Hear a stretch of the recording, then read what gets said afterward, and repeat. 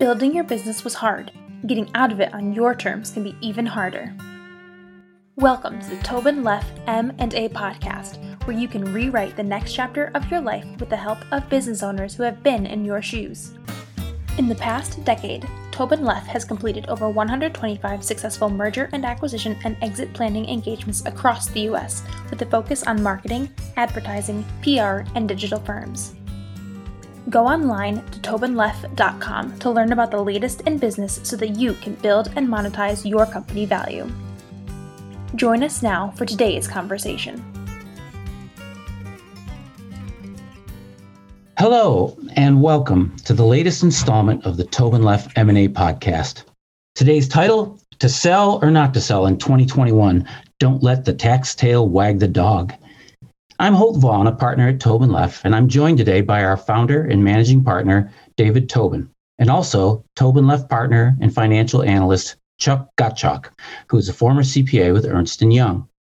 So let's jump right in. This podcast came about because at our weekly partners meeting, we talk about what's happening in the market, including different opportunities we're seeing. And recently, some of our clients and prospective clients, they've asked us if they should try to get their companies sold in 2021 while capital gains rates are low. Okay, so that brought on an important discussion. Things like, is it time to sell because of potential increases in capital gains tax rates? Should we recommend to clients and prospective clients to try to get their transactions completed in 2021? But then we really, at that point, came to what is actually the better question, and that is simply this. Is now an opportune time to sell? So having said that, I'll turn it over to David and Chuck. Guys, what are some good reasons for acting now? David, what would you comment about that? Holt, in addition to what you mentioned about the tax rates, the likelihood that the capital gains tax rates will go up next year, the marketplace today is active. In fact, from our experience, our vantage point, it's more active today than it was pre-COVID. So certainly owners have to take that into account. Related to that, a number of business owners over the years have said to us, they don't want to build back through another recession. They went through it in 2008 or 2000. They don't have the strength and energy to have to build back again. So that's also a reason to say, consider selling now. We know the marketplace is good. Buyers have capital to deploy. Tax rates are low. Chuck, do you want to jump in and add any additional reasons? I just feel that this podcast was created by this reaction to we must sell because of the tax changes that are going to happen. We know taxes are going to have to go up. By how much, nobody is certain. And this podcast is about why you should think about a lot more than just taxes when selling. Okay, all right.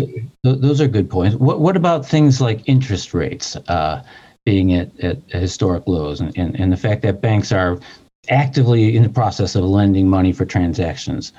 What about things like that? Tax rates in some situations will impact the valuations.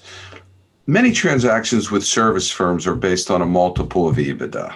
However, a percentage of the buyers will value a company based on the net after-tax cash flow through methods like a capitalization of historic earnings or discounted future cash flow. In those situations, the impact of tax will put pressure on valuations. Chuck, certainly you and I are witnessing, with interest rates being at almost historic lows, less money to borrow. And to add to that, Holt, banks are very supportive in today's climate to lend money for acquisitions, not just SBA-backed loans, but all types of traditional and non-traditional loan sources. All right. Okay. So those are some reasons that are worthy of considering selling in terms of doing a transaction in 2021, which is blazing by, right? 2021, we're nearly halfway in. But having said all that, our level of kind of enthusiasm to promote the idea of sell in 2021, this idea is kind of tempered because, as we've alluded to already, you can't really let tax rates alone drive your M&A decisions, right? So there's arguments on both sides of this super important decision for business owners. And so we want to kind of dig into and set forth some of those reasons for and against considering trying to sell in 2021. So maybe we could begin here with actually just looking at the numbers. And Chuck, you're our numbers guy when it comes to this kind of thing. I'll kind of turn it over to you. And you recently wrote a really terrific white paper that we published on this very topic. Maybe we could talk a little bit about the numbers, capital gains, et cetera, and the chatter that's going on about all of that. Yeah, Holt, it's so interesting, the chatter that's going on. I had a colleague of mine that had a phrase, hair on fire. And there's a certain amount of action in the marketplace being created by this hair on fire reaction to the proposed tax rate changes. Using nice, easy numbers, if a company is sold for $10 million and it can get closed by the end of the year, the current maximum capital gains rate is 20%, and then there is a additional 3.8% tax that's due on many entities that are sold, but that can be planned around. But at the 20% and the 3.8%, we come up with 23.8% of total tax. So a company that sold for $10 million would have to pay, and the owners would have to pay $2,380,000 of taxes, which would leave them with $7.62 million. Now, if we fast forward to January 1, 2022, and we look at the initial proposal of the administration, that tax rate is going to increase all the way up to 43.4%. So it would go from 23.8 to 43.4. And that would result in the same $10 million sale, not paying the $2,380,000 of tax, but now paying $4,340,000 of tax. The seller would be left with $5.66 million on January 1 of 2022 in the event that the proposed tax hikes that are out there would happen. That on the surface is a huge difference. We would end up with $7.6 million if we sold on December 31st, and we would end up with $5.66 million if we sold on January 1st of 2022. Okay, so if we just look at that snapshot, those are big dollars. That's a serious amount of money, and seems to be a really strong argument to as we say, hit the sell button. But that's like the perfect segue to this idea of the bigger picture, because there's really more going on in the majority of transactions than just that one snapshot kind of presents. So our whole idea here is this idea of wagging the dog. Let's dig into that a little bit. Chuck, David. So there's an old tax phrase that I learned early in my career, and it's basically says, don't let the tax tail wag the investment dog. And as a young tax accountant, I would propose ideas and, if you did this, something would happen. And it would be a positive tax outcome and you could reduce your tax. But it was a bad business decision. And so that phrase has been around long before I came around. And it's don't let the tax tail wag the investment dog. You're talking about a tax rate, even at the proposed rate at 43.8% of being only 40% of the total net proceeds. So you have to focus on getting that top line number right. So instead of selling for 10 million, sell for 12 million, and then you can mitigate whatever pending tax changes there are. That was the lesson learned early on about you can't make a decision just based on income taxes.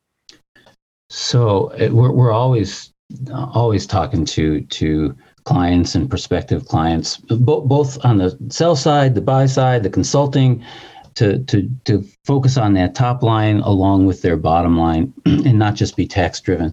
So talk about how all that plays into the realities when you do have that liquidity event, when you do sign on the dotted line to sell your company. there's always the timing and the earnout that takes place. The monies that are paid out over time. How does that work? Yeah, Holt.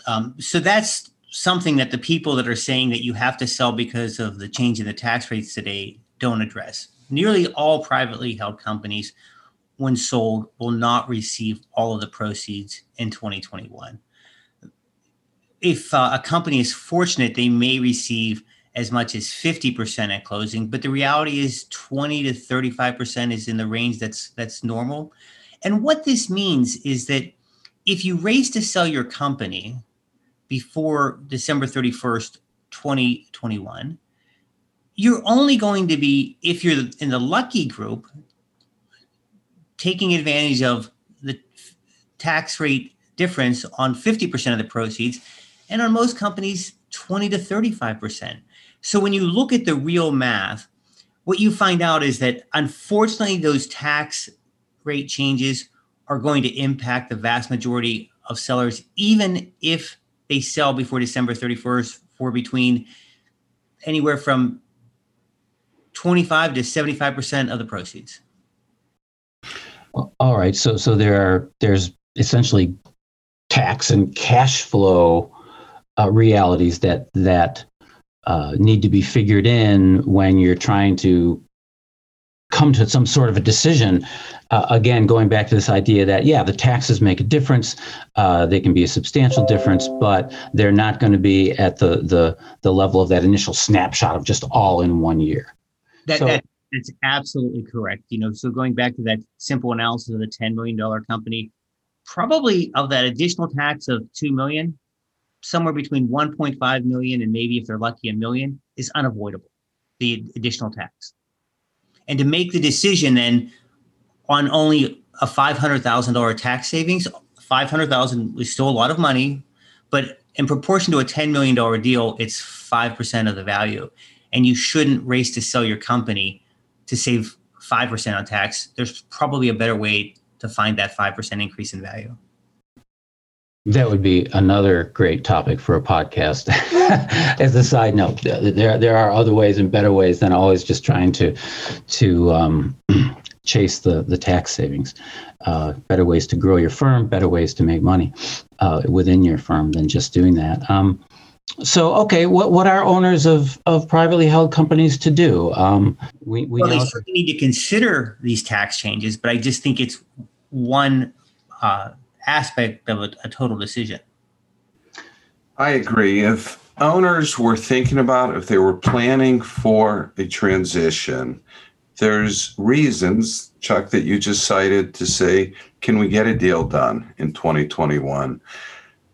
The bigger decision, certainly we discuss, it's should owners put in motion a plan to monetize their interests now? Because that plan, to do it properly, takes time. To find the right buyers, to qualify them, to go through due diligence, that's a process. If somebody owns a service firm, there's typically going to be an earn-out period. That could be 2 to 3 years.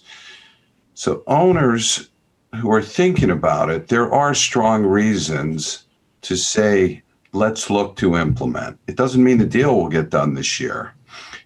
We go back to the owners may not want to build back through a recession, and also the uncertainty in the marketplace. We all were taught a tough lesson through the pandemic. No one knows what tomorrow will bring.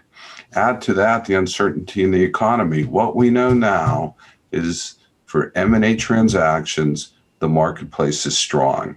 So that just goes back to weighing in many variables and factors into that important decision to sell or not to sell and when to sell.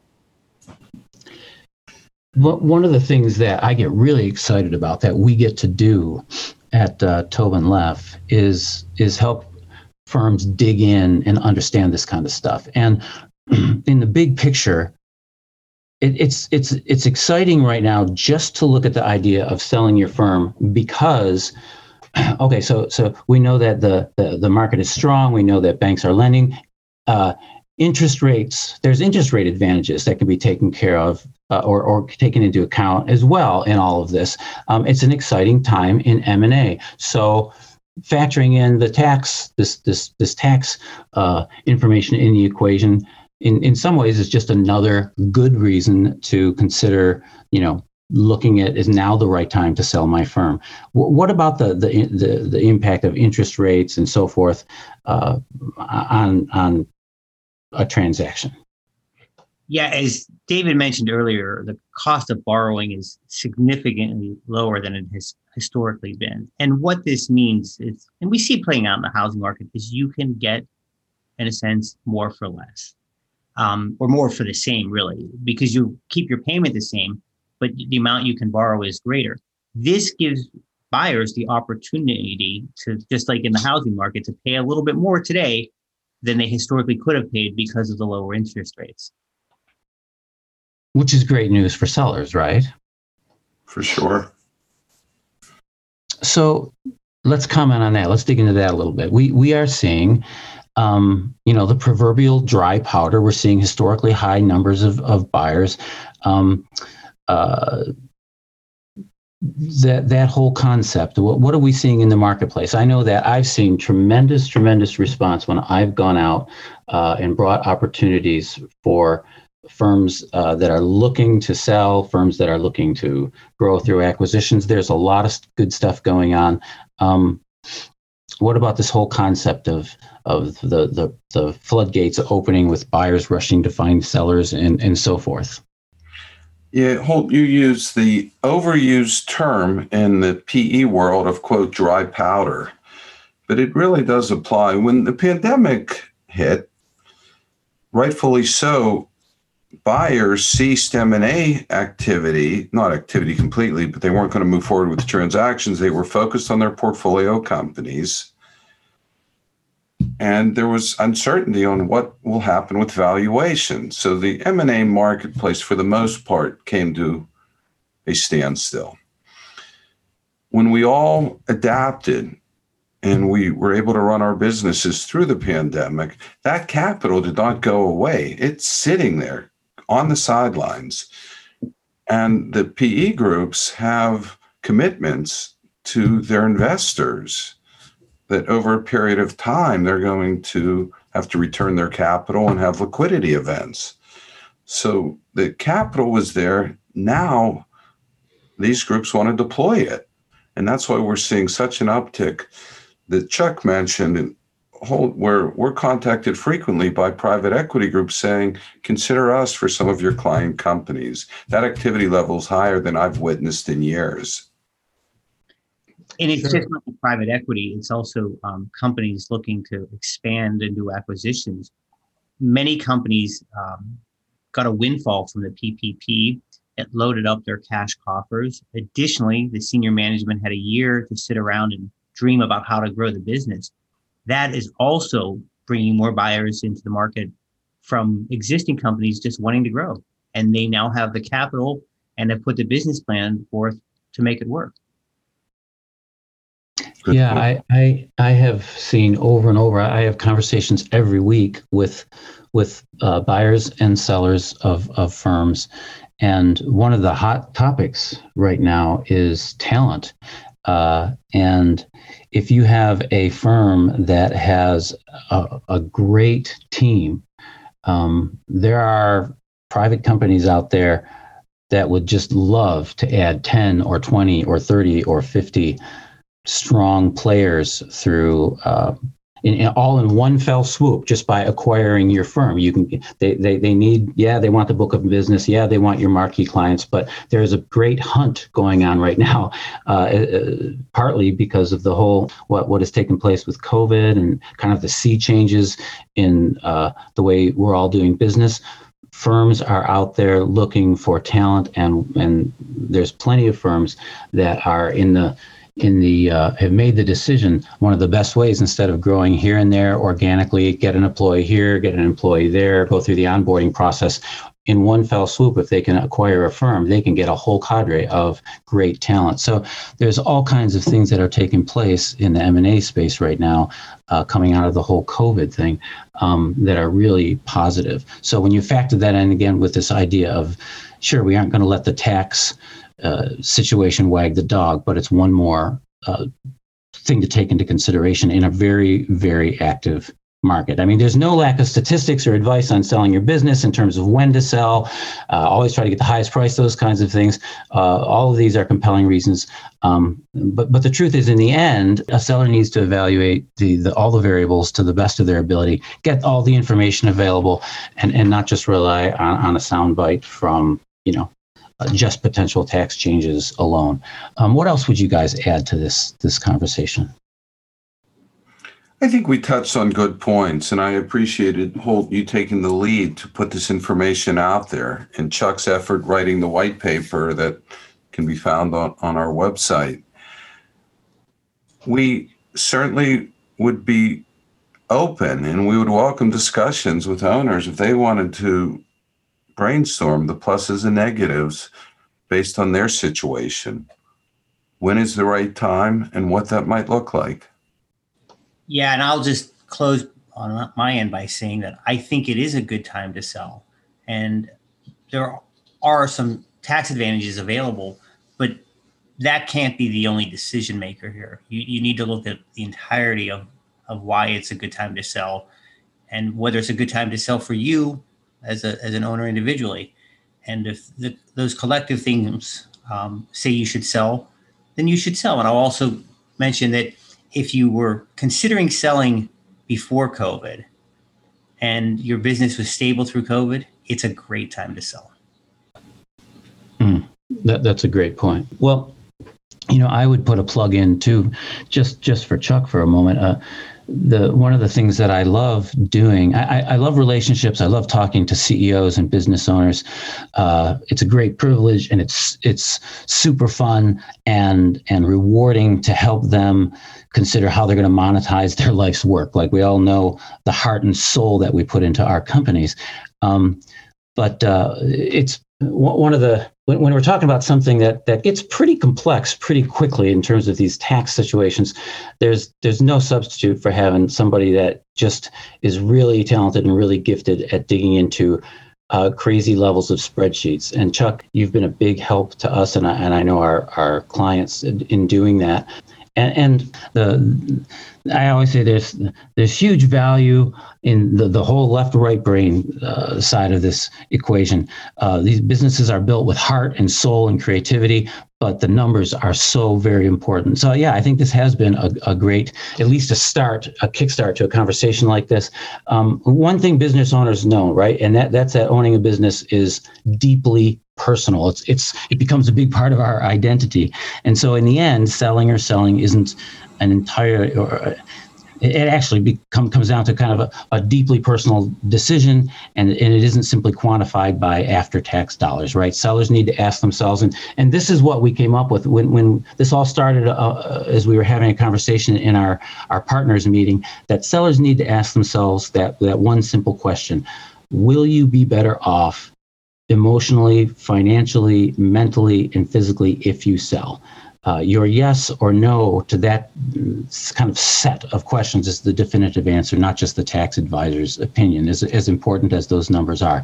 So as to whether or not now is the best time to sell your business, hey, right now, all of us are in agreement, and everything we're seeing, the market is very good. So weigh those data points, and if your answer is yes, or you need some assistance to make that decision, we're here to help. And on that note, I hope, we all hope, that this has been a helpful podcast.